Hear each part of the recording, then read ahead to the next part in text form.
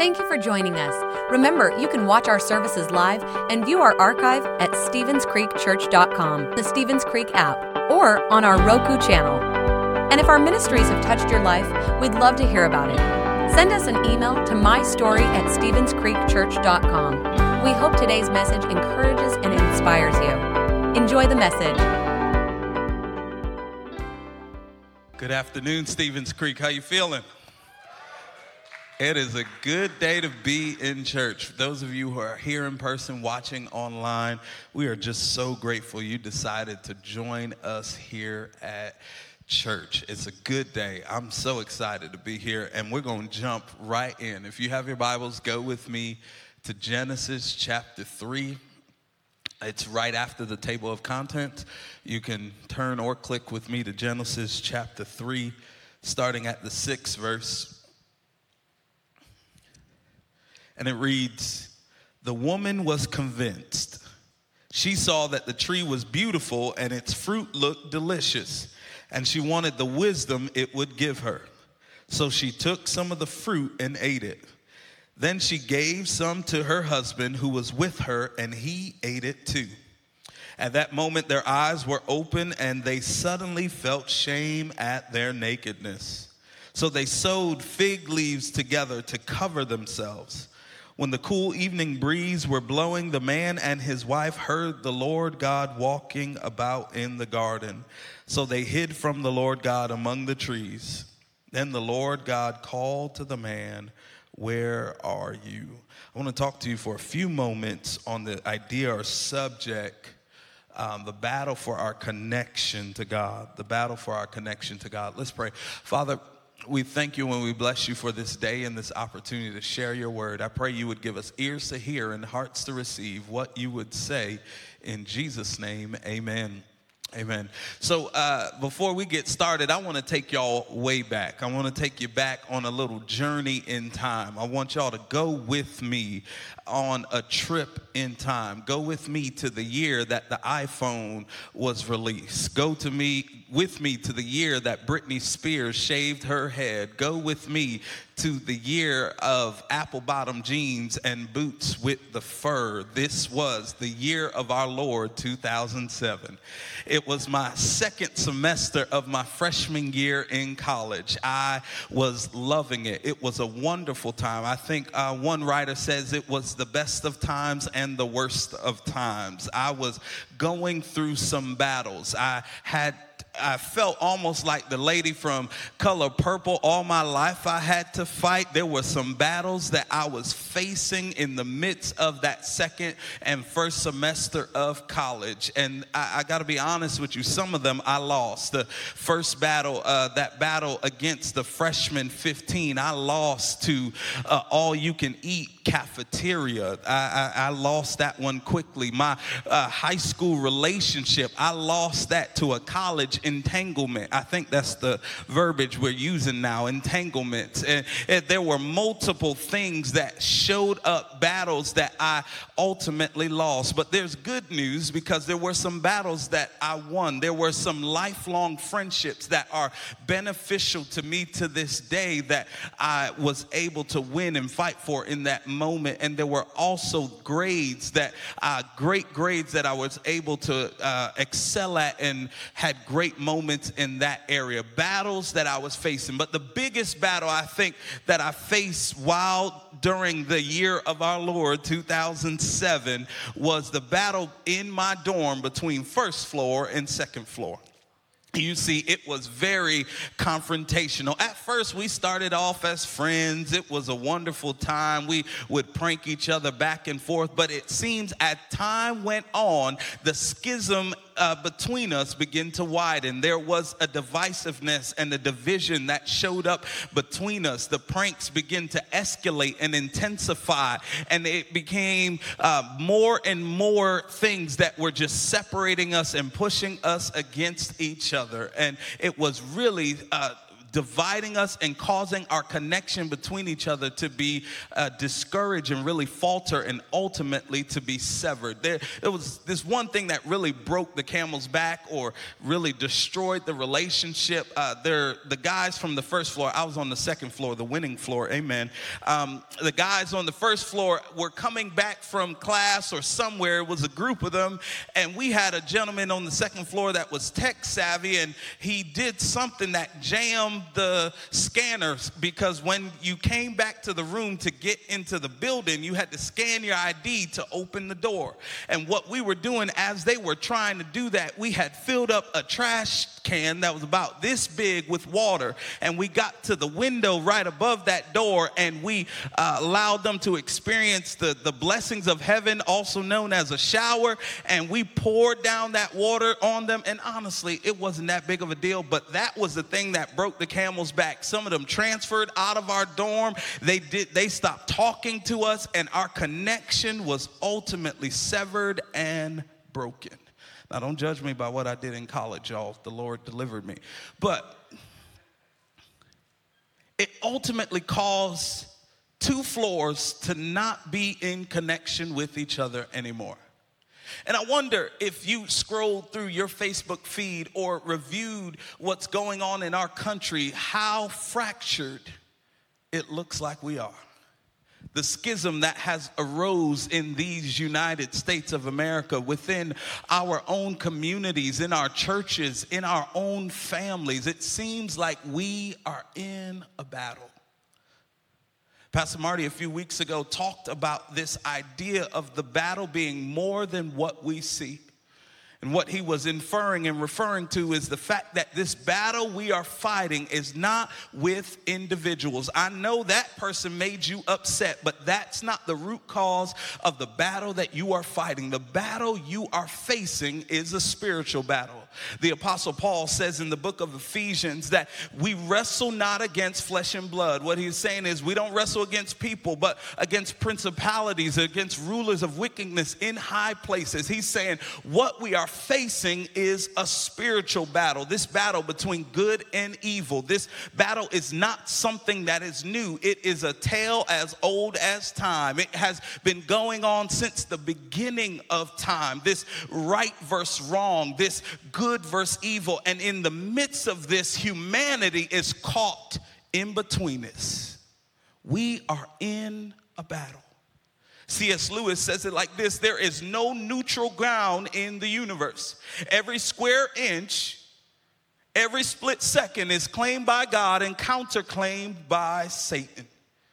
We are in a battle, ladies and gentlemen, and when it comes to us as individuals, you and I, the ultimate battle or the original battle for you and I, for every person, is the battle for our connection to God. You see, and let me help you. God is not, Satan is not afraid of you going to church as long as you don't live like church outside of these walls. Satan is not afraid of you having a good life as long as that good life is in separation from God. Here's the thing: Satan is after your connection to God. He wants to sever it. He wants to break it. He wants to disrupt it and corrupt it. And I need you to understand, when it comes to this battle of good and evil, what you need to understand between God and Satan, one of the main differences is God creates and Satan corrupts. God makes things good, and Satan's objective is to corrupt that good thing that God has made. And he does that within our own lives. You see, when God created everything, he said it was good, and then corruption shows up. And here's how the enemy starts to really separate or get in between our relationship with God. Is the disruption in our connection starts with a corruption in our desires. The disruption in your connection to God starts with a disruption or a corruption of your desires. His intention is to take your pure desires and a good thing and corrupt it and change your motives into a wrong thing. if I can change why you are doing something, I can turn your heart away from God. My brothers and sisters, when we find ourselves leaning into these corrupted desires, our corrupted desires lead us to make mistakes in our actions. When our desires are twisted and changed, when our thinking has been warped, it leads to a corruption or mistakes in our actions, sometimes called sin, where we fall short of the glory of God. James 1:14 explains this or paints the picture really clearly. He says, temptation comes from our own desires that entice us and drag us away. Now, he's not talking about good desires that we have. He's talking about corrupted desires. He's saying temptation comes from our desires that entice us and drag us away.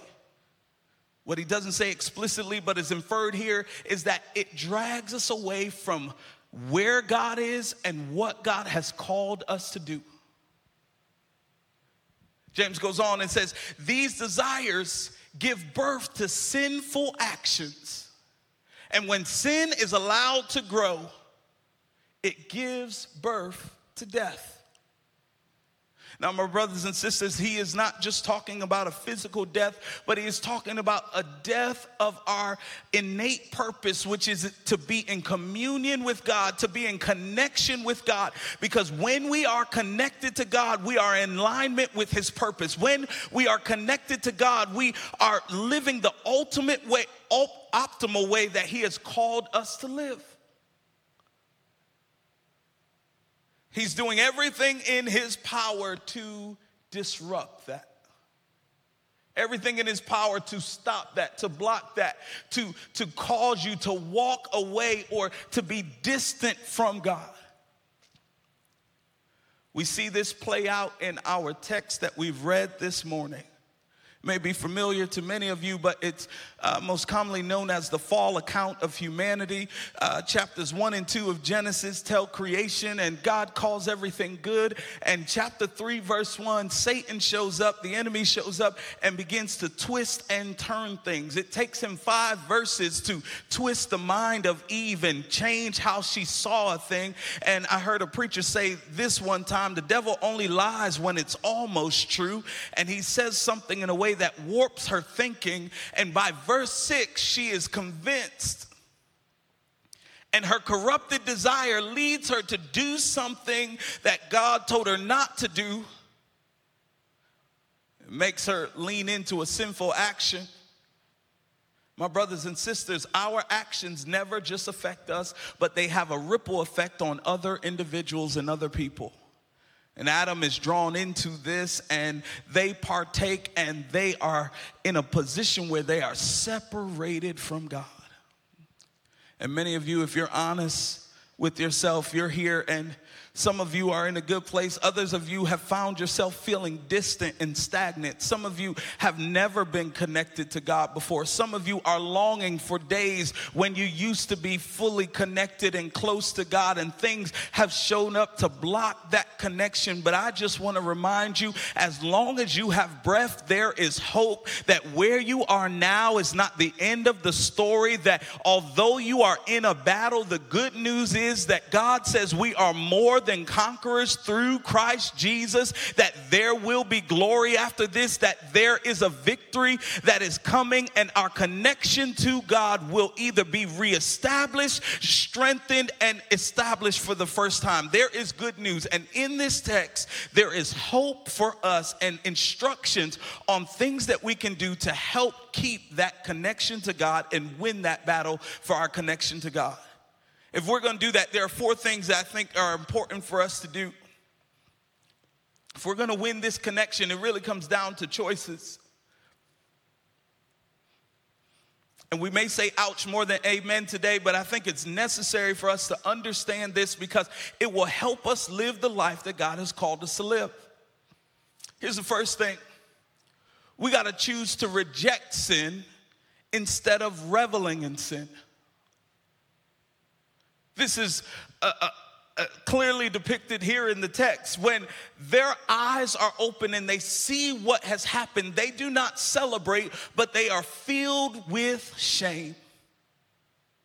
They realize the lesson that so many of us learn know all too well is that sin overpromises and underdelivers. It overpromises its benefits and underdelivers. But the price that we pay is much more than we intended to pay. They are filled with shame. And if we are going to be in a place that we are going to win the battle with our connection to God, we've got to decide to reject things that God rejects, reject things that are ungodly or unholy, reject things that God rejects, and don't celebrate or revel in the things that He is not okay with. This is a challenge in today's society that wants to reframe arguments and reframe how things are.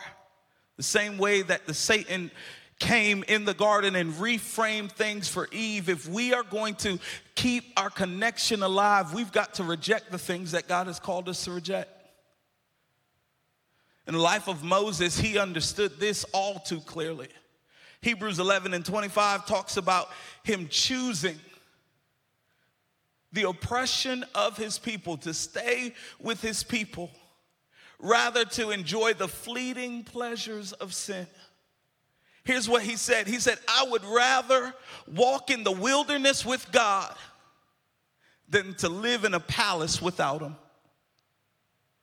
It's interesting that God describes following Him as denying ourselves, taking up our cross, and following Him. Many times we are going to be confronted with the crossroads of comfort and purpose.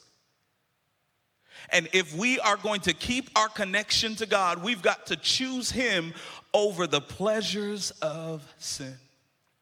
Here's the second thing that's important for us to do, is that we've got to choose to confess sin instead of concealing sin. This is the big mistake that I believe Adam and Eve make. It's not just the sin, it's the actions after that I feel were extremely detrimental to them. Once they realized what they had done, they decided to cover it up. They decided to try to cover this thing instead of exposing this thing. And this is the challenge for us, my brothers and sisters, is how would you ever know God as a forgiver if you haven't made a mistake? How will you ever know God as a restorer if you haven't had some things broken in your life? You miss the opportunity to see the fullness of God when you resist the urge to confess it and you try to conceal it. It's a challenge. I remember when I was talking to my wife, and she kind of calls me a hoarder because, well, I don't think I'm a hoarder. I feel like I'm going to need that spare piece of wood one day, and when I need it, she's going to be grateful that I kept it. She texted me in between the services. She was watching, and she said, oh, so does that mean I can throw the boxes out? And I was like, no, don't touch my boxes. But sometimes we hold on to things that need to be released. Sometimes we put things up in the attic and in the closet, and we say, hey, we're just going to put it over here to the side. And God is saying, if you would give it to me, I can handle it. God can fix your issues, not your excuses. God can handle whatever is going on in your life. He loves you, flaws and all. He's not afraid of it. But we've got to be willing to confess those things instead of conceal them. Here's what Proverbs 28:13 says. Is that the person who conceals sin will not prosper. But if they confess and turn, they will find mercy. That's the good news, is that what you think will separate you from God will actually give you an opportunity to experience God in a way you never have before. to experience the loving embrace and grace of your heavenly Father. God can't heal what we don't confess.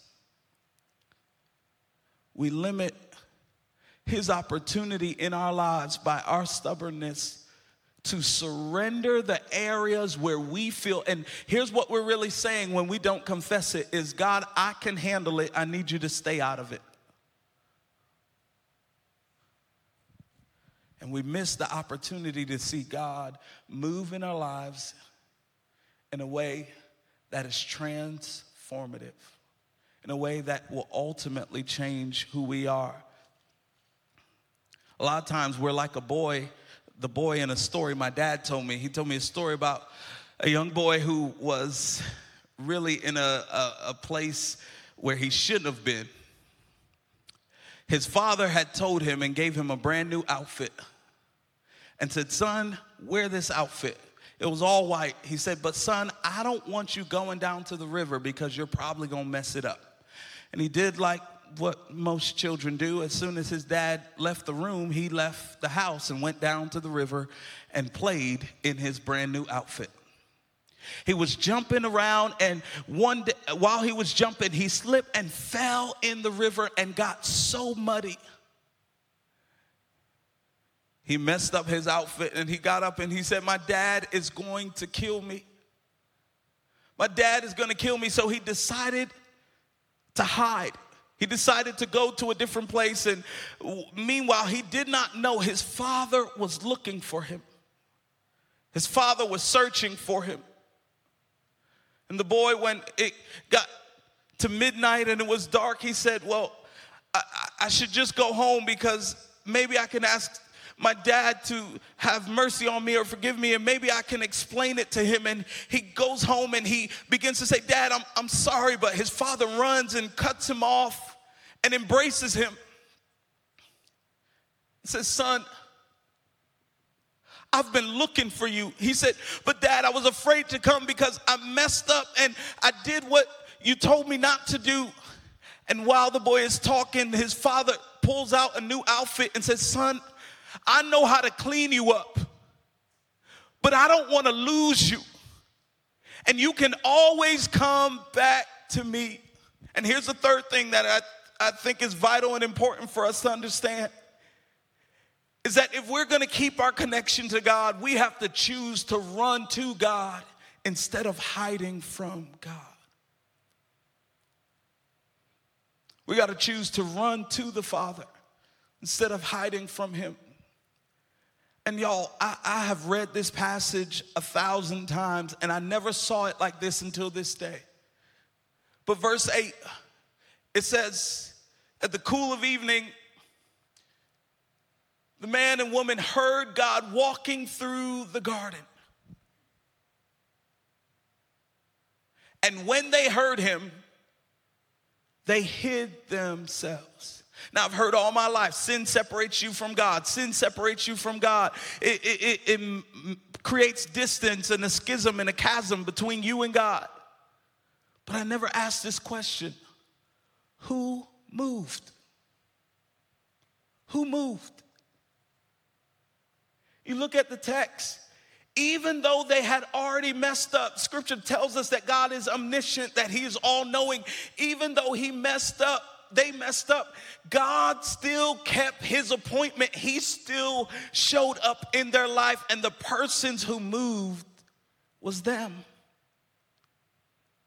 And I ask you this question: if God feels distant in your life, who moved? If it feels like you can't connect to God or your prayers aren't being heard, I'm going to ask you, who moved? Because I want you to know that your God is a loving Father, and he always shows up in the good, bad, and the ugly. He is there waiting for us to come home, and instead of hiding, we get the opportunity to run to the Father. Our Father who loves and cares for us. Our Father who wants to make all things new in our life. And this is the reason why the enemy wants to keep you out of your connection with God. Because you can't live the life that you are called to live hiding and separated and disconnected from God. Acts 17:28 says, in him we move and live and have our being. In order for us to be the people he has called us to be, we've got to be willing to come out of hiding and run towards the Father, because where he is, there is hope. Where he is, there is freedom. Where he is, there is breakthrough. Where he is, there is deliverance. Where the Spirit of the Lord is, there is liberty. That's where our hope is found.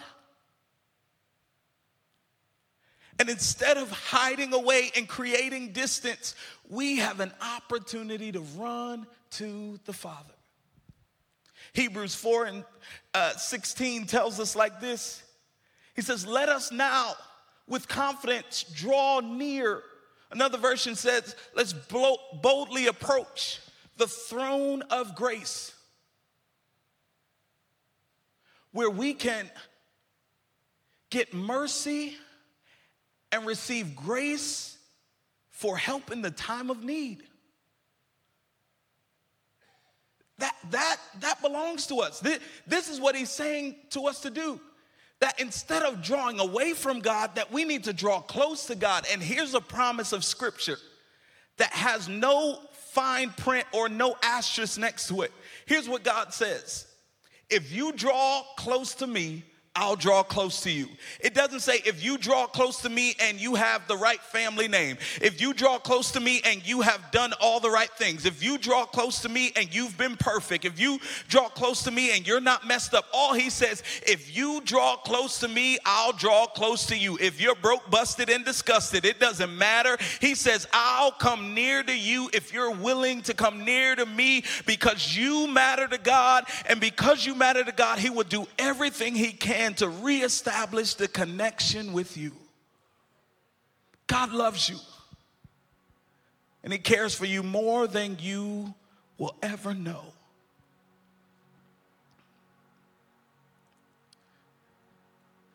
There's a scripture that says, or a verse in the song, that he saw our sins and he still chose the cross. He understood what it would take to reconnect us back to him.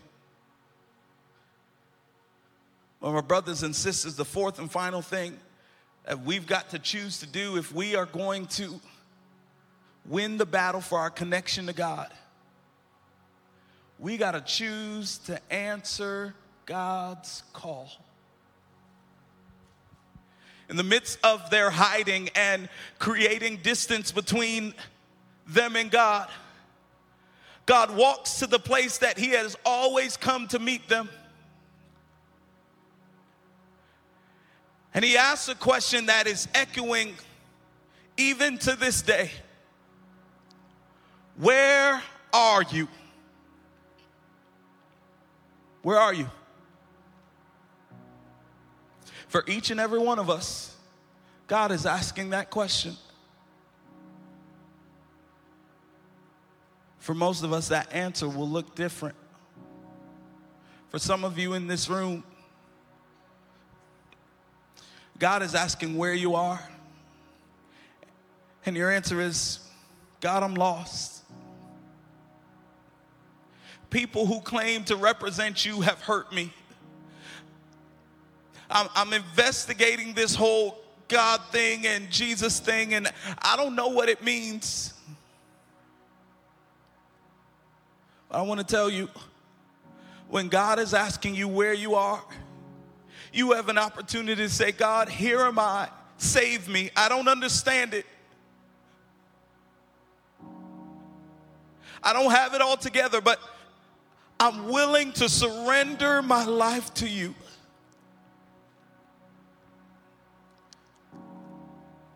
There's others of you in the room that God is saying, where are you? And if you're honest with yourself, you're in a dry place. It seems like there is distance between you and God. You woke up one day and you don't know how this happened. How did I get here? How do I feel so dry? How does it feel so lonely? How do I feel so detached? And God is saying, where are you? I'm calling for you to come home. Today can be the day that you experience my goodness again. Today is the day you can experience my spirit again, and your life will never be the same. There's some of you, God is saying, where are you? I have purpose and destiny for you, and you're hiding in the shadows. You are waiting on the outskirts. There's some of you, God is saying, I've called you to pray and lead in your family. I know it's chaotic. I know it's crazy. But if you would rise to the occasion, I can use you to make a difference in your family, in your church, in your city, in your state, in your nation. Where are you? I wonder what would happen if the church responded to his question with, here I am, use me, God. Here I am, I'm available. No, I don't have it all together, but God, you know how to use broken crayons and paint beautiful pictures. You know how to take broken pieces and create a masterpiece. God, you can change and make things brand new. He makes all things new. Where are you? This is the question he asked Adam. It's the question he's asking us today. And our reply should be, here I am, God. You can use me. Here I am, God. I'm willing to serve. Here I am, God. I need to be in your presence, because your presence makes the difference. Your presence changes everything. And some of you are saying, preacher, I don't know how to do it. You don't know the flaws in my life. You don't know the challenges and the battles I'm wrestling. You don't know what's going on in my marriage, with my children, on my job, with me emotionally, the warring that's going on inside. But I want to read this verse of scripture to you, because you're not the only one to go through a battle. The Apostle Paul in Romans chapter 7 says like this, I love God's law with all my heart, but there is another power within me that is at war with my mind. This power makes me a slave to the sin that is within me. Oh, what a miserable person I am. Who will free me from this life that is dominated by sin and death? In verse 25, here's our victory. Here's your shout. He says, thanks be to God that Jesus Christ, our Lord and Savior, is the one who can do it. And I just want you to know, whatever battle you're facing, there is victory in Jesus. Whatever war you're against, there is victory in Jesus.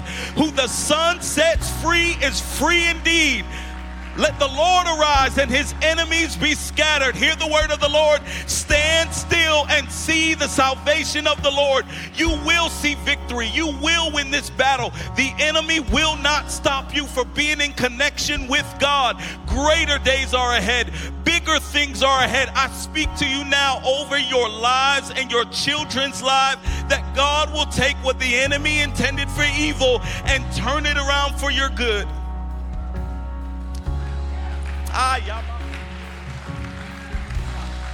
Hallelujah, Jesus. He will turn it around for your good. You will not have to fight this battle. The Lord fights for you. The Lord fights for you. Don't let anything disrupt your connection to God. Because while you are worshiping and praying here, God is dealing with what you are concerned and worried about. While you are in his presence here, he has sent angels to deal with what you are concerned about. You will see victory. Here's our response to God. Lord, I'm available. Here am I. I want to pray with you. If you have not said yes to Jesus, today can be your day. I want to pray with you. If you feel dry, God wants to do a work in our lives. Let's pray. Father, we thank you for your word. We thank you for what you have declared, God, what you have spoken over our lives. And even now, God, I feel your spirit moving in and among us, God. Remind us, God, what the enemy intended for evil, you are going to turn around for our good. Remind us, God, that we have an opportunity to make choices that help to keep our connection with you. Help us to choose to reject what you reject. Help us to confess quickly that which separates us from you. God, allow us to come out of hiding and run towards you. And Father, let us respond to your call with, here I am, I'm available.